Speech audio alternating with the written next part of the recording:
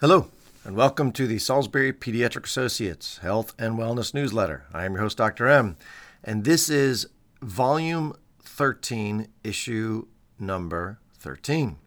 This corresponds to the week of March 13th, 2023. So, the free thoughts this week are this. To be in nature with an animal is a beautiful way to spend a day. My dog Coco and I recently spent the day hiking up and around Stone Mountain in North Carolina. We had the pleasure of seeing beautiful 80-foot waterfalls, panoramic vistas, and we left there feeling both happy and alive. So get out there with any furry friend or human friend if you want, for that matter, and enjoy the experiences of life wherever you are. It's a beautiful thing. It's a beautiful country. It's a beautiful day. The podcast that corresponds with this week is number 41, Pam Staples, PhD. We talked a lot about teenage mental health. She is a certified relational life coach and a retired psychologist who is absolutely incredible. So if you want to learn anything about parenting teenagers, dial it in. Excellent. Number 41. You'll love her. She's great. So this week we're going to talk about cholesterol, part 4, acne, and there's also a recipe of the week. If you want the song of the week, it's Wild Horses by the Sundays, originally a song written by the Rolling Stones, but the Sundays version is excellent as well. Also, the link is in the newsletter on the website. So, coronaviruses our updates are really on hold for now. There's nothing really going on of interest, so I'm just going to sort of talk about what strains are happening, and that's about it. So as of March 11th, the variants that are happening right now is mostly XBB 1.5. 90% of the cases, and then 5% is BQ 1.1, and XBB and BQ.1 make up the rest. So XBB 1.5 is pretty much the only player now in the COVID space, and we've been there for many weeks, and it's been on a stable run. Nothing really happening. Steady state with disease risk and morbidity. Essentially, this is becoming a common cold, as we had thought, and we're not seeing anything else. North Carolina's Department of Health and Human Services website notes a flat line of COVID-associated hospital ICU cases for almost a year now. Volumes are not changing despite the variant shifts. So in my opinion, we are in a place where there's no real worry regarding risk and vaccines and long-term outcomes. I find no evidence that vaccines are useful for anyone outside of the high-risk group. Children over 2 years of age absolutely have no scientific need to vaccinate once they've been naturally infected. Between 6 months, because you cannot vaccinate under the age of 6 months, and 2 years of age is a parent's choice based on the very, very, very small but real risk of a negative outcome. High-risk individuals should always consider vaccinating on a biannual basis or based on the most current data and in conversation with their physician or provider. So, cholesterol lipid hypothesis part 4, endothelial dysfunction. How does the artery clog? Let's recap a little bit. 1, cholesterol and lipoproteins are significant and necessary for pathology to develop, but not the only driver in heart disease and atherosclerosis. I believe that inflammation is the root cause of the problem driving the lipid imbalance and plaque formation. 2, lipoproteins are produced and recycled every day in order to deliver energy to tissues around the body via triglycerides and are a part of the ancient innate immune system. They are primed and ready to fight all systemic pathogens that are trying to hurt us. 3, your genetic makeup may dictate whether you produce and or recycle more cholesterol lipoproteins than are advantageous in our current environment. Okay, this section is a little tricky. There's a lot of science here. I apologize in advance, but as always, I think the science is necessary to convey the data and the understanding that we need.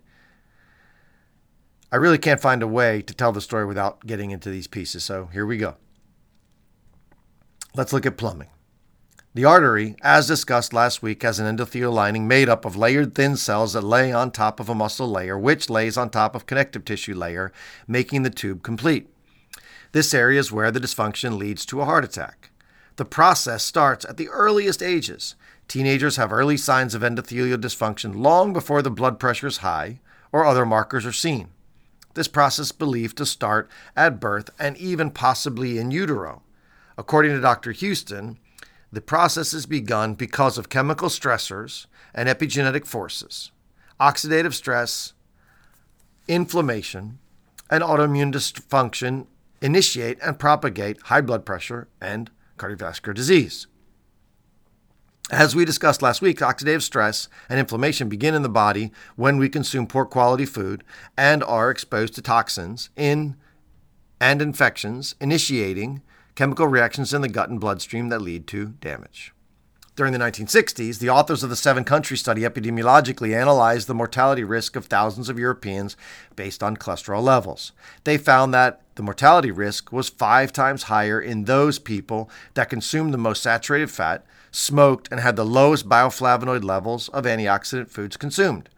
A common feature of the traditional diet amongst populations in the Mediterranean region is relatively high dietary intake of vegetables, fruits, legumes, whole grains, monounsaturated fats, and nuts, followed by moderate consumption of fish, dairy products, mainly cheese and yogurt, alcohol, and low consumption of red and processed meats.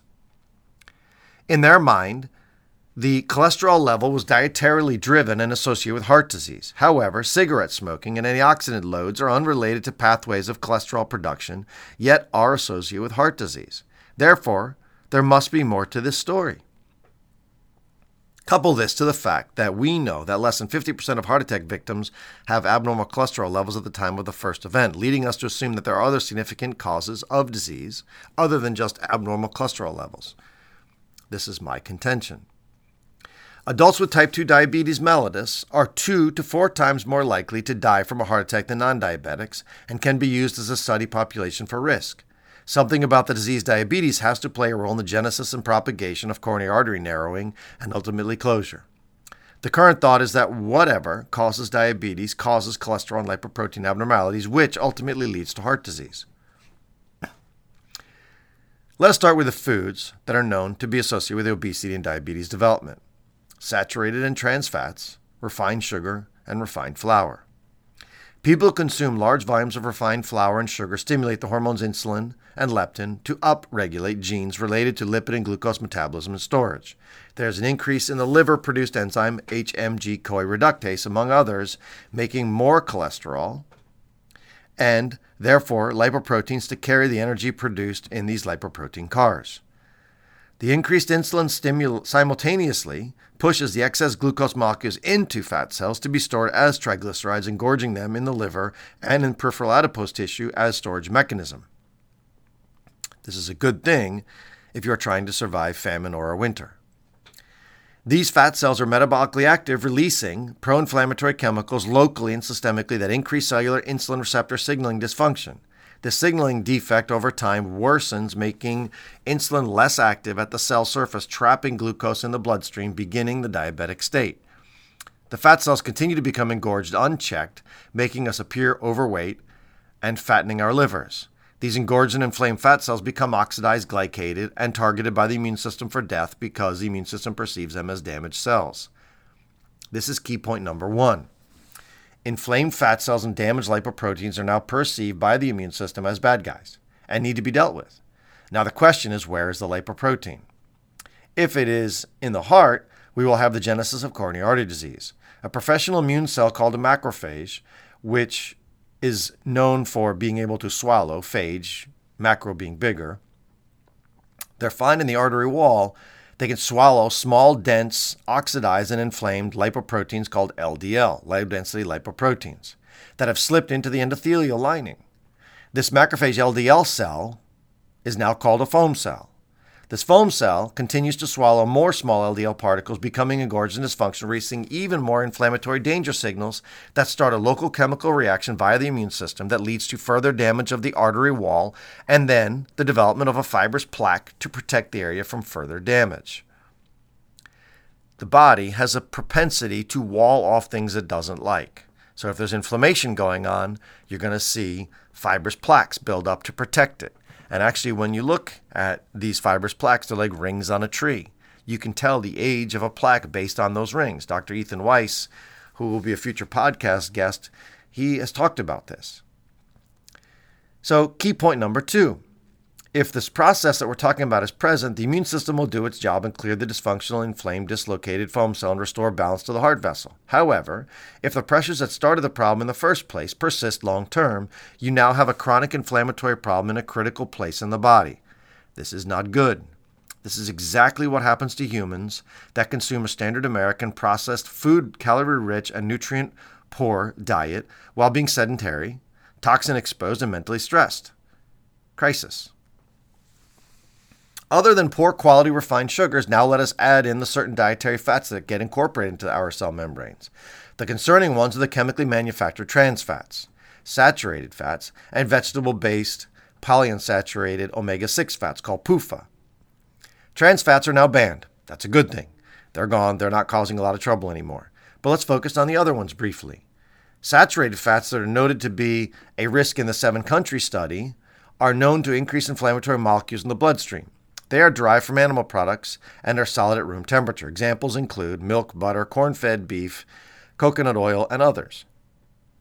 They also increase free-floating fatty acids around in the bloodstream, which are directly related to dysfunctional insulin receptor signaling. The more saturated fat that you consume, the more you will challenge your system from an inflammation perspective. This is not to say that saturated fats are all bad. They are not. It is the volume and what they're coming along with that is the problem in my mind. The polyunsaturated omega-6 fats, called PUFAs, are primarily derived from the oils of soybeans, corn, rapeseed, or canola oil, and are liquid at room temperature and when cool. They are found in our fryers and junk foods, and unhealthy primarily because they have unstable chemical structures that high heat will break, and when exposed to peroxidants become altered to an oxygen radicalized fat like a lipid peroxide or oxidized LDL cholesterol. Not a good thing for the immune system. These oxidized free fatty acids damage the cell membranes, mitochondrial energy production centers, and cell signaling molecules, leading to cell weakness and poor information transfer. This is not good on many levels. So if I recap, in an obese person or somebody who carries excess weight gain, we have a scenario where a fat cell has been stuffed by dietary sugar excess and the cell membrane is damaged by oxidized free fatty acids. These free fatty acids making it an immune-reactive adipocyte that is releasing pro-inflammatory chemicals systemically. As the lipoproteins increase in the bloodstream to compensate for the excess free fatty acids, a concentration gradient forms, allowing a small dense LDL particle to slip into the hard vessel wall where it can be oxidized and engulfed by a professional macrophage, forming a foam cell. If the foam cell is not appropriately cleared, because of the chronic systemic inflammatory lipid onslaught, you have the nidus for an inflamed area that has invaded into the artery wall. Thus, I believe that the inflammation is the major driver of persistent damage to the heart vessel, not the actual cholesterol itself. Again, this is not to say that lipid lowering is a useless medical idea. It absolutely has benefit in those at-risk individuals, especially those folks that are unwilling to make lifestyle changes that could benefit them, or those who have major genetic risk factors that are a problem in our modern country. For me, the bigger piece of the pie is the inflammation that drives the whole process. Attack all sides of the cardiovascular risk program, especially the drivers of inflammation based on lifestyle choices. And then medicine may not be necessary at all. And wouldn't that be beautiful? We'll continue on with part 5 next week. Section 2. Acne. Acne is an inflammatory disorder of the pilosebaceous unit that looks like an inflamed papule. Acne is 2 times higher in patients with metabolic syndrome and insulin resistance than control individuals. In a study looking at 600,000 adolescents, the researchers found that obesity is inversely associated with acne in a dose-dependent manner. Why would this be? Well, as always, we need to dive into the immunobiology of the skin health. When a person is ill with metabolic syndrome, they have overactive immune cells that are triggered by the cytokines being released from adipocytes, as well as dysregulated hormonal activity. Let us look at the hormones first. It is well known that testosterone is a major driver of acne, as noted in most teen males. Estrogen, on the other hand, has a protective effect with increased aromatase activity, an enzyme that converts testosterone to estradiol. Estrogen itself is an anti-androgenic by inhibiting sebum release and reduces pro-inflammatory immune activation. Obesity, metabolic syndrome, and the causative association of Western diets are reported to reduce the conversion of testosterone to the more physiologically active dihydrotestosterone by suppressing the activity of the enzyme 5-alpha-reductase 2. The second piece of the puzzle is the colonization of the sebaceous gland by Cutibacterium acnes, which triggers the innate immune system to locally recruit inflammasomes and other immune cells to inflame the area. We see this pathophysiologically as an inflamed red-white sebum-filled acne lesion. The more bacteria present, the more the area will inflame, thus controlling the growth and colonization of the facial skin by Cutibacterium acnes. Bacteria is a main route to disease reduction. Excessive volumes of adipocytes in overweight individuals release immune-promoting cytokines real-time, leading to more inflammation, worsening the responses above. What about milk? Dairy has been used for decades as a source of high-quality protein for muscle growth and secondarily athletic benefits. Unfortunately, many Americans are challenged by the increased frequency of allergy and sensitivity to dairy protein casein, also known as the milk curd, promoting many to switch to pure whey dairy-based protein supplements for growth of muscle. Teenage boys are especially interested in muscle growth, and they comprise the lion's share of the whey protein supplement sales in youth. There are now multiple studies showing that whey protein powder used can cause moderate to severe teenage acne in certain susceptible individuals. I have had many patients in clinic develop cystic acne. As soon as we stop the dairy consumption and the whey protein, it all goes away. No medicines needed. Perfect answer. The mechanism causing the acne appears to be related to insulin and insulin growth factor 1, otherwise known as IGF-1. These hormonal pathways are associated with many metabolic and physiologic abnormalities when they are altered. Insulin is the main hormone driving glucose sugar balance in the body and ultimately the deposition of fat. IGF-1 structurally looks like insulin and has growth and anabolic effects in the body. Diets rich in refined flour and sugar also promote excess insulin activity, inflammation, and abnormal metabolism, highlighted by diseases like polycystic ovary syndrome, acne, diabetes, coronary artery disease, and more. Naturally, IGF-1 production peaks during puberty, potentially accounting for some normal effects of teenagers. Thus, it would make sense that flooding the body with a cow's milk-based diet or supplement that increases IGF-1 levels in genetically susceptible individuals will worsen the acne issue. The key here is genetically susceptible, as not all teens suffer milk allergy intolerance or acne-based reactions from the consumption. Not all the same. We have to treat patients as N's of one. How are we different? How do we respond? Intermittent fasting has been shown to reduce IGF-1, which could be beneficial to the teens with bad acne. Fasting is known to have many benefits to the human species. Reducing flour and refined sugar consumption will have a beneficial effect, reducing insulin levels, inflammation, and metabolic derangements. Take-home point number 1. If you know a teen that is suffering from moderate to severe acne, ask if they are drinking a lot of milk or taking whey-based protein supplements. Recommend a trial off of a month, and the answer to causation will appear, or better yet, disappear. Take-home point 2.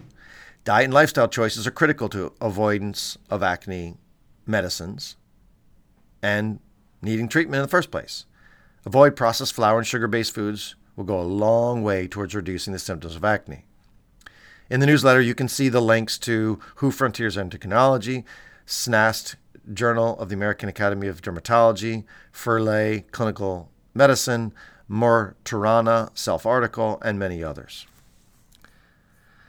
And finally, the recipe of the week in the in the newsletter link is St. Patrick's Day staple, corned beef and cabbage. The meal is tasty when made well and has quality nutrient profile, including vitamins K and C, as well as a lot of B12. All right, folks, that's it for this week. As always, hug those kids. Have a beautiful day. Now for disclaimer. The information provided in this newsletter audiocast is for educational and informational purposes only. It is not a substitute for advice and or treatment provided by your physician or other healthcare professional, and is not to be used to diagnose or treat a health issue.